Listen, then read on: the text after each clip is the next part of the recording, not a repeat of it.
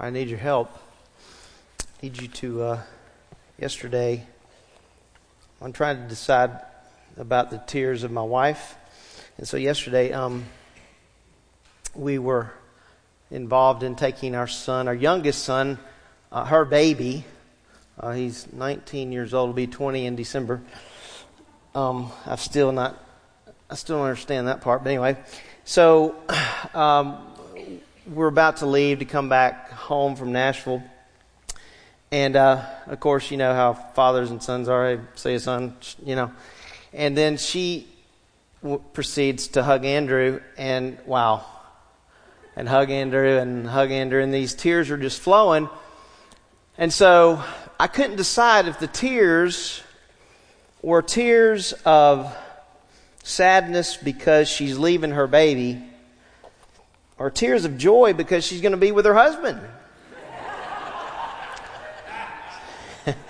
So I thought, well, I can let the church decide. And since she's in the nursery today, you know, so I'll let you keep your answer to yourself, all right?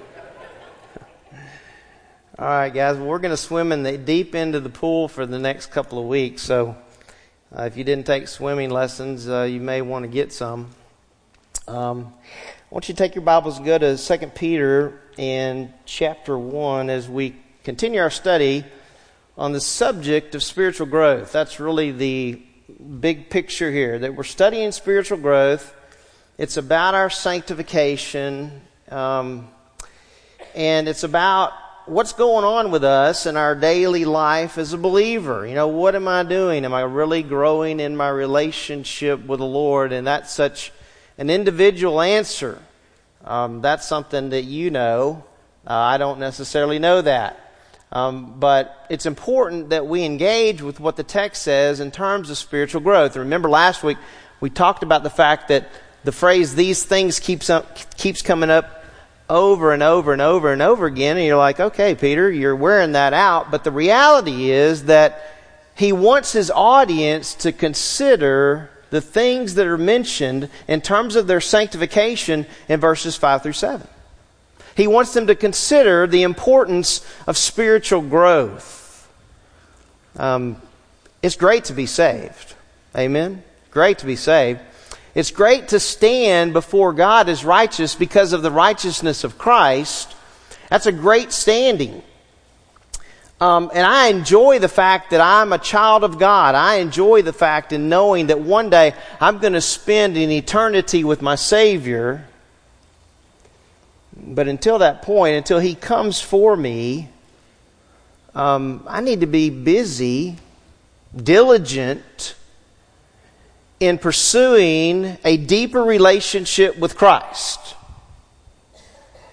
Right? That's what needs to happen in my life.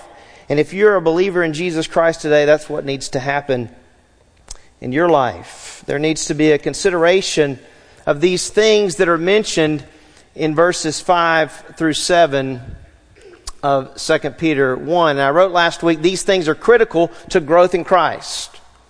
You know, there are numerous lists in the New Testament on the importance of spiritual growth.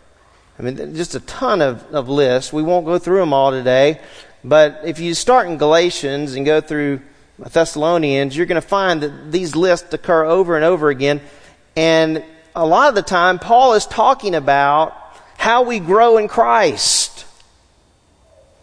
The reason I entitled subtitled the message today for our consideration is because there are things in this life that we have to consider. How much more should we consider spiritual things? Like, let me give you an example. We need to consider April 15th every year. It's coming up, right? We know what that day is, correct?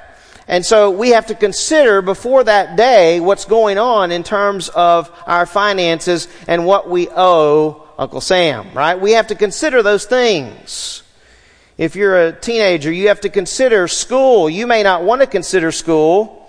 God love you. You may not want to, but you have to consider school. You may not want to consider the fact that your boss wants you to be on time to work, but you better consider that your boss wants you to be on time to work. If you don't, then you're going to lose your job. And so I'm thinking, okay, those things are important. We understand that. But wow, how much more important is it for us to consider where, and this is what I want you guys to do, and I'm doing it as well, to consider really where we are as individuals in this growth process. So if you didn't pick up your Bible the whole week or for a month, there's a problem. If we never went to the Father in prayer for a week or a month, there's a problem. Agreed? So there has to be this attention. That's why I call it the deep end of the pool, because a lot of times it's hard to consider the deeper things in life. Like, for example, where is my relationship truly with my wife or my husband?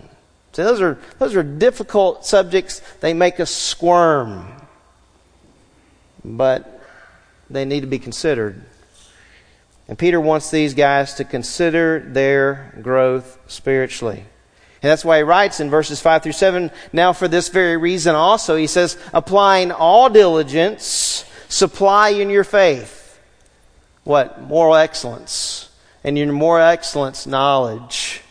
And in your knowledge, self-control. And in your self-control, perseverance. And in your perseverance, what does he say? In your perseverance, godliness. Now those 5 traits are very personal. Very personal. And then he gets into the relationship piece. He says, and in your godliness, brotherly kindness. That's relationships within the body of Christ, by the way, that are outside of this building. Okay, there are brothers and sisters in Christ all around the world. So we don't want to be limited in our scope here.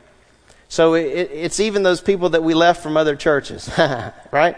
Those people that are our brothers and our sisters in Christ. God wants us to consider those things. Because if we just gave one reason, Paul gives it in Ephesians 4. The Lord wants there to be unity in the body of Christ. A lot of disunity in the world going on. Wow, what a great time for the body of Christ to come together as one. To consider that. So he says, and in your godliness, brotherly kindness. And then he says, in your brotherly kindness, what? Love. That's the world, the big picture, the world. All right? In verses 5 through 7. That's what he says to these guys. He wants them to grow in their relationship to Christ. This is going to help them do that. And then verse 8, we started talking about the results last week. And the result last week was positive. I mean, it was a positive result, or consequence, if you want to use that word. A positive consequence if one is truly abounding in these things. You remember we used that popcorn illustration, right? If it's ours, if these things are ours and they're abounding, they're overflowing, the popcorn's coming out of the box, right? In relationship to these things, then what does he say? He says we're useful and we're productive. We're fruitful. We're fruitful in the true knowledge of Jesus Christ. This is what the Lord wants for us. Those are positive things. But then verse 9 is not real positive. It's negative. A negative consequence or a negative result. What if these things, right? What if these things that are mentioned in verse 5 are not going on in my life? This moral excellence and this knowledge and self-control and perseverance and godliness and brotherly kindness and love. What if these things are not going on like they need to be in my life? Well, there's a subtle change, and that's where he begins in verse 9. Look at verse 9. The subtle change begins with a pronoun usage change. Now, I know that's kind of weird, and for you might not even be interested in this, but I was very interested in it. I'm kind of weird like that. I like looking at all the words. But Peter goes from using second person to third person. And that caught my attention. Look at chapter 1, verse 9 of 2 Peter 1. He says, for he who lacks these qualities is blind or short-sighted, having forgotten his purification from his former sins.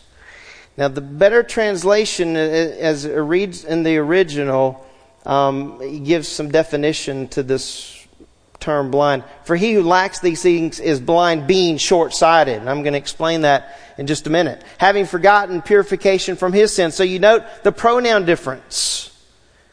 He goes from talking to this audience, right, of believers, and now he goes from you to he.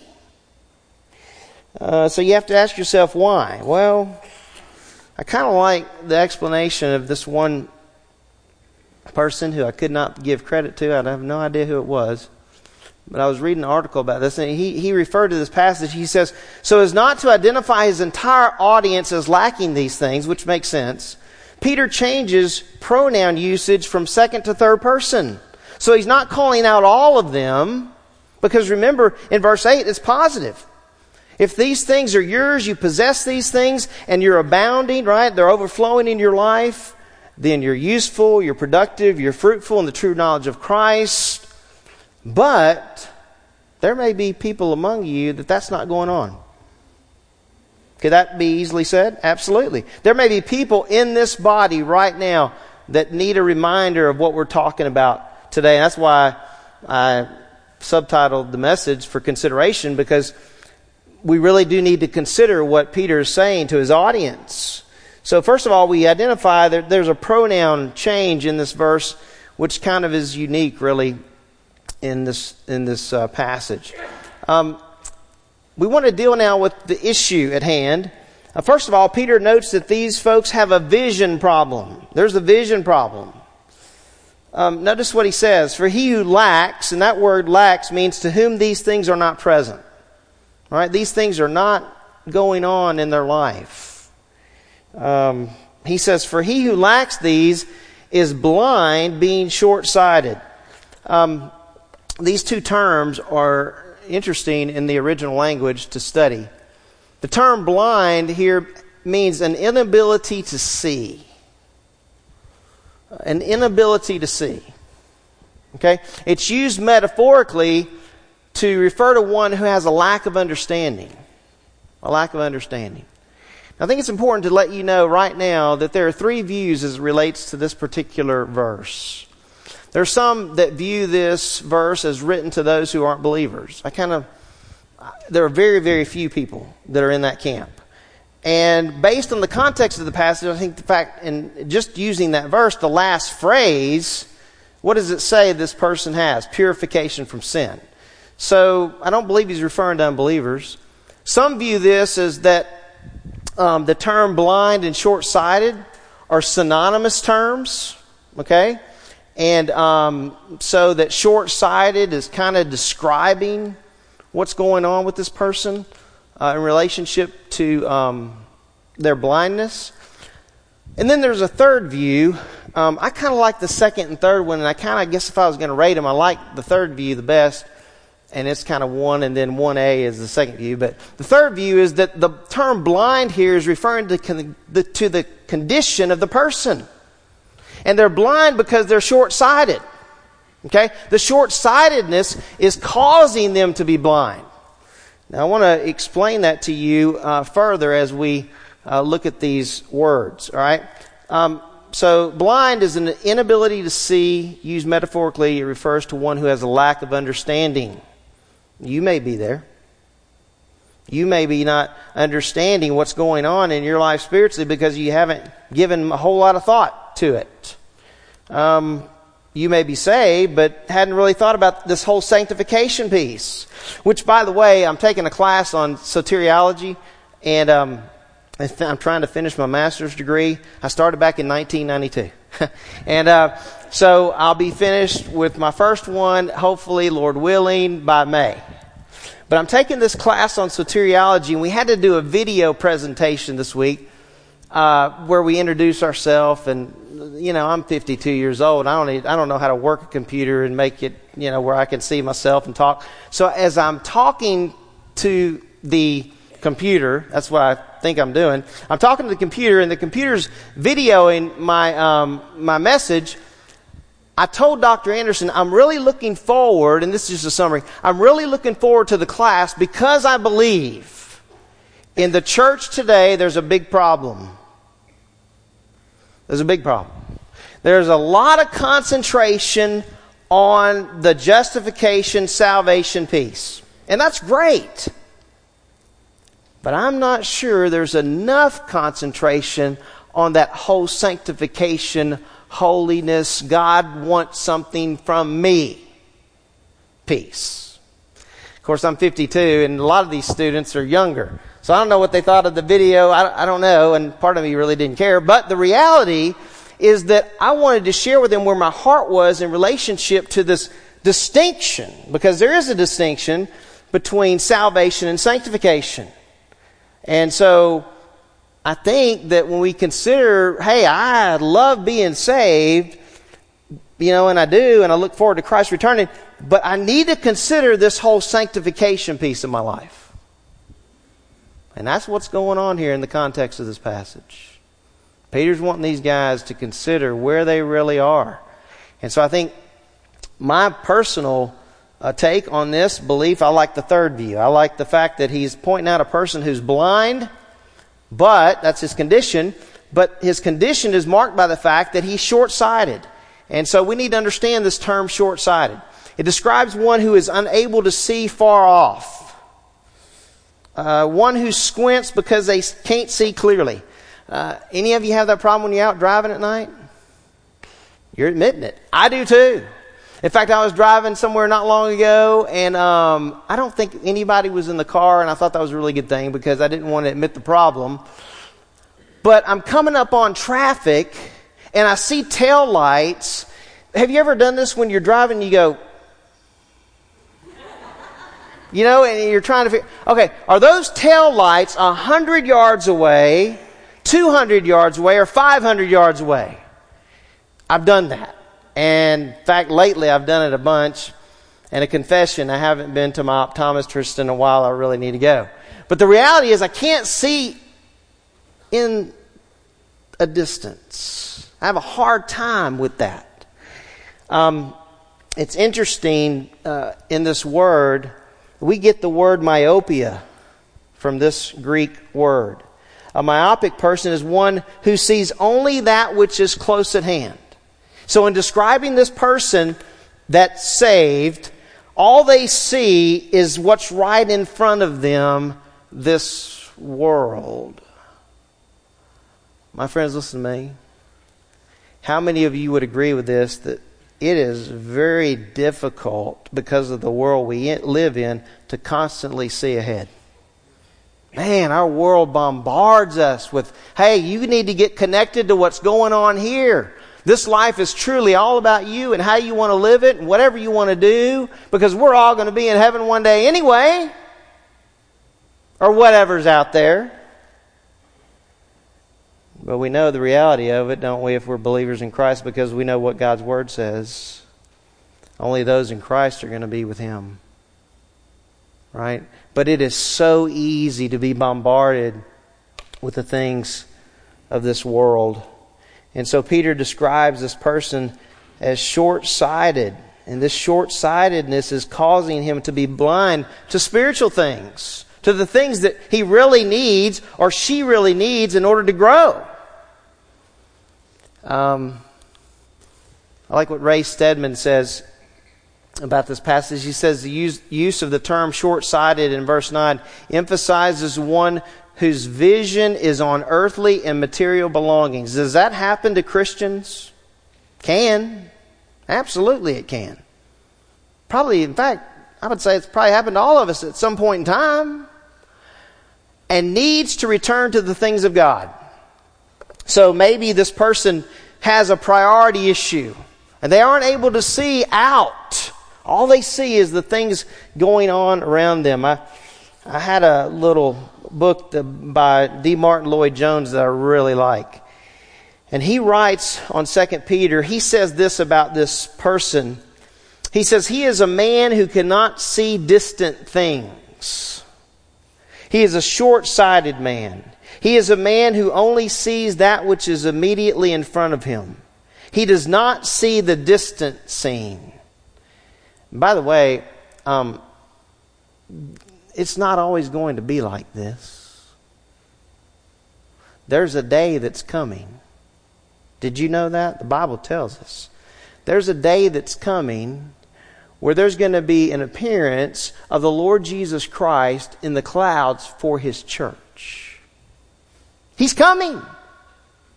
He's coming for His church. And my friends, listen to me. Things are going to change on earth. And if He comes soon, I hope you're not around for that. The picture is brutal in Revelation.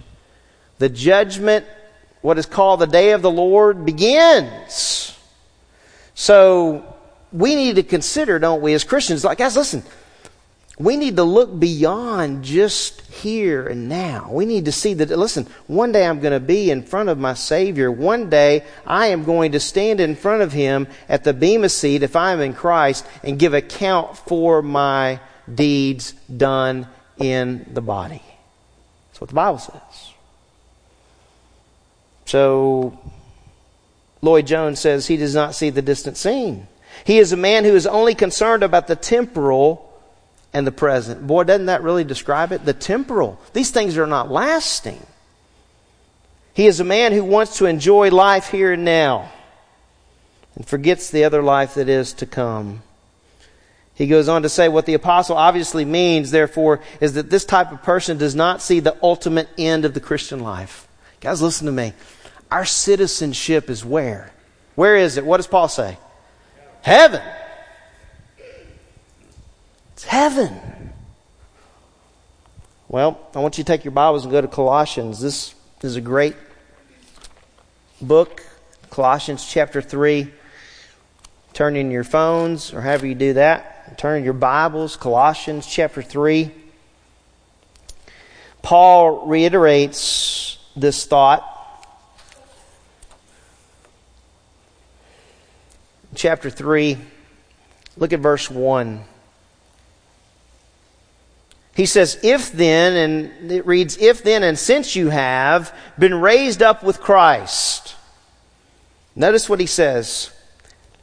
Keep seeking the things above, where Christ is, seated at the right hand of God. So where's my mind to be? I need to be concentrating. According to Paul, Paul's saying to these guys, hey, listen, you need to be concentrating on the things above, where Christ is. And then he says, verse 2, set your mind. That word set means to fix. Means to concentrate. Listen to me. Tomorrow people are going to fix their eyes on the eclipse. All right? That's what's going to happen. People are going nuts about this. Okay? In relationship to the spiritual life, Paul says, fix your mind on the things above. And he qualifies the things above in verse 1, where Christ is. That's where the mind of the believer needs to be. Hey guys, and do you know what's going to help us do that? We sang about some of that this morning. Think about all the many blessings that you and I enjoy if we belong to Christ. Think about the blessings. We're secure in Christ. Thank you, Lord. I'm secure in you. I've been sealed by your Spirit. Thank you, Lord, for the fellowship that I can enjoy with you, Father, and the Son. Thank you for that fellowship. Thank you for the fellowship that I can have, right, with my other brothers and sisters in Christ who are children of God. He says, set your mind on the things above.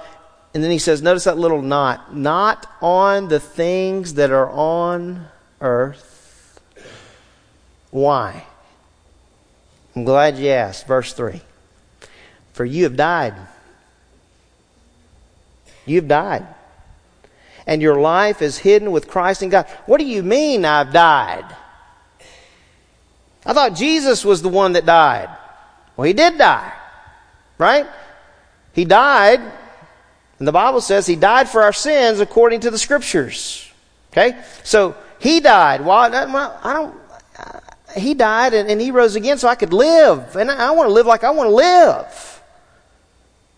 I like that whole salvation piece, but this sanctification stuff, man, I'm not real sure about that. Well, what does it mean for you have died? Man, I'm glad you asked that question. Go back with me to Galatians chapter 2. Galatians chapter 2. Paul tells the Galatian believers about that. Notice verse 20 of chapter 2. He says, I have been crucified with Christ. What's that next phrase? And it is no longer I, what? Who live. Uh-oh. What do you mean it's no longer I who live? Well, keep going. But Christ lives in me. Oh, that's what happens. At salvation, that's what happens. But Christ lives in me, and the life which I now live in the flesh, I live by faith in the Son of God who loved me and delivered himself up for me. It is no longer I who live. I've died to what? To self. Old things, they're gone. All things have become what? Paul says, new. I wonder how many Christians, it's a good question to think about. I wonder how many Christians are living in complete frustration. I want you to get this. Complete frustration in handling the difficulties of life because they do not know what the Bible says about the Lord and what He does for us as we go through these trials. My guess would be there's a whole lot of people living in agony because they don't understand the grace of God and the love of God. I mean, you think about the grace of God. I mean, Paul had a thorn in the flesh and he begged the Lord. He said, Lord, deliver me from this. And what did the Lord say? I'm going to deliver you from this. Is that what He said? That's not what He said. He says, my grace is what? It's sufficient for you. Guys, listen, we're talking about a strange kind of walk. You know, we are. I mean, you look at the language of the Bible, you go, man, I love this salvation thing. This sanctification, that's just so demanding. But it's not impossible. Guys, do you know that the Lord loves you? If you're in Christ, He loves you. We sang about that. He loves you.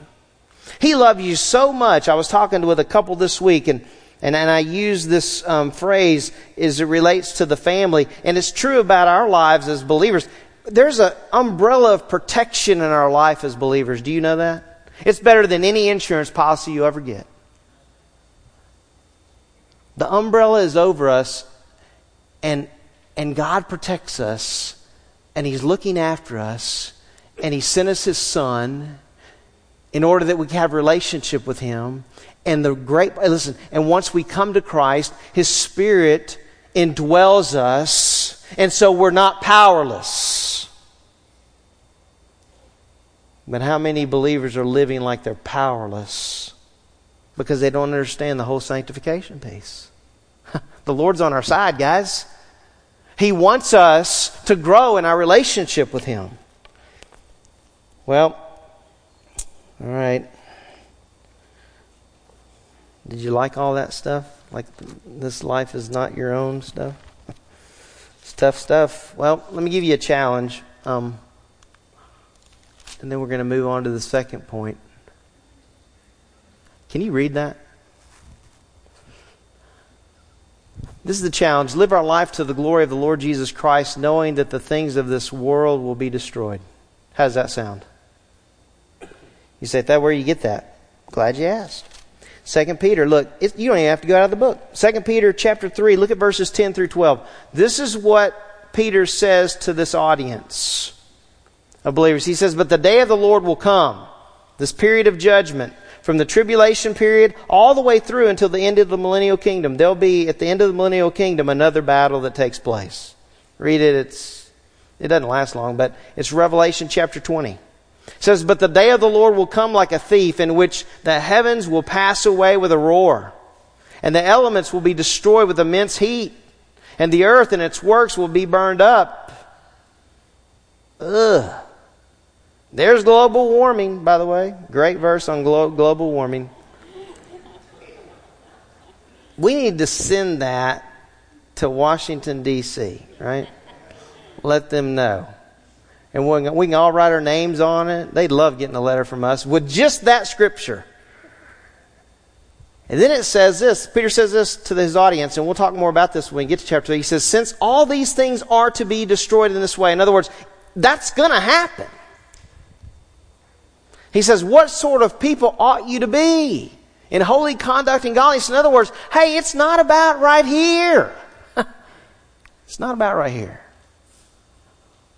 Looking for and hastening the coming of the day of God, on account of which the heavens will be destroyed by burning, and the elements will melt with intense heat.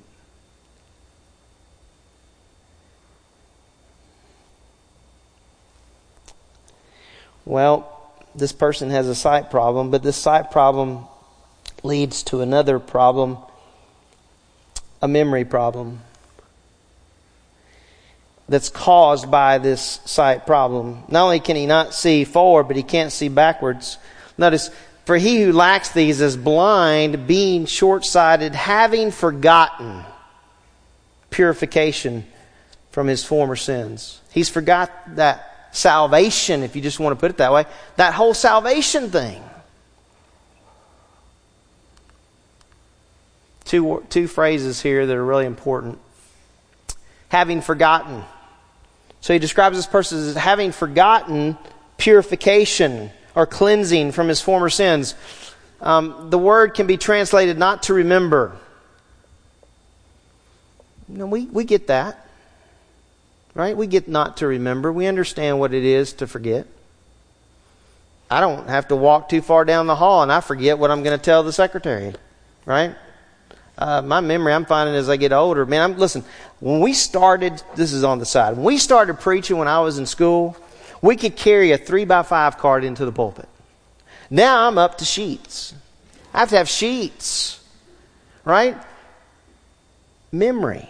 We understand what it is. I would encourage you husbands, just as a side note, don't forget your anniversary. Right? Important day. Don't forget your wife's birthday. Your birthday doesn't matter. It's just hers. Okay? It means to lose sight of. That one kind of stuck with me. There are times in my life as a Christian I need to be reminded of the cross. I need to be reminded of the cross. I need to be reminded of what it costs for me to be able to have a relationship with the Father. It means to lose sight of, or it can even mean to ignore. Well, the next phrase or word is important too. Purification. It means to make clean. It means to cleanse from contamination or impurity. In fact, the verb is used a lot in the New Testament to refer to a leper who's been cleansed. Right? We understand lepers, they were isolated because of their disease. Hey guys, do you know what's sad? Here's a very sad thought. But the world is isolated because of their disease. They don't even know they have the disease of sin. Do you know how the Bible describes us before we came to Christ? We were what in our trespasses and sin? Give me the word. Dead. Man, there's a lot of the world walking around, right? Dead. They're dead. The sad part is they don't know it. Guys, for you and me, if we're in Christ, we understand we're alive. Right? We've been made alive. You just didn't decide one day, I'm going to be alive. No, the Lord makes us alive. We were dead in Christ. The Lord saves us. He makes us alive. And so the idea here is to make clean, to cleanse from contamination or impurity. My friends, listen, we were cleansed from sin. We were dirty. I like the way Kenneth Wiest puts this in describing this person. He says, this is one who has wandered far from the sanctification road. He is carrying around with him his justification, but is not availing himself of his sanctification. His spiritual eyes are dim. There's something that we practice here at Grace Community Church. And we don't practice it every week. But this is something, right? You're not limited to just practicing a communion at church, by the way. You could have that with your family. Wouldn't it be nice if fathers, right? Listen, this is free. Giving you an illustration here. You can use this with your family, with your kids, if they're saved, right? And explain it, even if they're not. Some of them aren't saved. It's a great opportunity, great tool. And the bread represents what? The body of Christ. His body that was broken for us. And the blood, the juice represents His blood, right? That was shed for us. So when we come to the table, it's just not an exercise in futility. It means something. We look back and we remember. Right? You say, I'm in a slump right now spiritually, Thad. Well, remember. Remember what it cost the Father for you to have relationship. It cost Him His own Son, the life of His Son. So, practice it at home. When we have communion, the Lord's Supper on a Sunday, it's an opportunity to remember what the Lord has done for us. There's a challenge I want to give you in respect to this as well. To consistently remember the price that Jesus Christ paid for our sin, in order that through faith we might be presented as righteous before a holy God. So the challenge there is to consistently remember. What's going to help me consistently remember the price that was paid for my sins? Well, verses like this that Peter had already shared with his audience back in the first letter he wrote. 1 Peter chapter 1, verses 18 and 19. Peter wrote this to his audience. He says, knowing that you were not redeemed. That word redeemed means bought. You were not bought with perishable things like silver or gold. And guys, listen, our world is used to what? Buying things, right? With silver and gold. It's all about what we have financially. Money. Knowing that you were not redeemed. You were not bought with money. You weren't bought with silver or gold from your feudal way of life, inherited from your forefathers, verse 19, but with precious blood.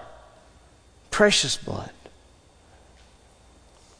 As of a lamb unblemished and spotless, the blood of Christ. There's another way that you and I could remember that would be very beneficial. Not only remembering in terms of remembering His death, His body that was broken, His blood that was shed, but another way that we can remember how blessed we are is to witness. To witness. How many people are you exposed to, and am I exposed to a week that they're just lost? They don't have a relationship with Jesus Christ. Do you know there are kids that are walking around today? Kids in school. I know this for a fact because I've been around a lot of little kids. Teresa teaches at an elementary, or she's a counselor at an elementary school here in the Birmingham area. They don't even know who Jesus is. Are you listening to me? They have no idea.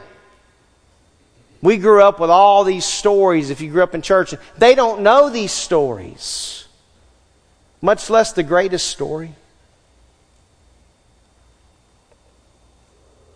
And the greatest story is that Jesus Christ died for our sins, according to the Scriptures, and that He was buried, and that He rose again the third day, according to the Scriptures. I know that a message like this, it's hard to consider. It's kind of one of those, right? Is it important? Well, I think so. You just can't skip over verses in the Bible because they make us feel uncomfortable. And we're going to find out next week that verses 10 and 11 are directly connected to verse 9. Do you know that the Lord wants us to be secure in our salvation? But if I'm walking around as a believer and I'm not giving much attention at all to the things that are mentioned in terms of my spiritual growth, there's going to be a problem. Not just the problem as it relates to your personal growth, but there's going to be doubt in your mind. We're going to deal with some of that next week together. Let's pray.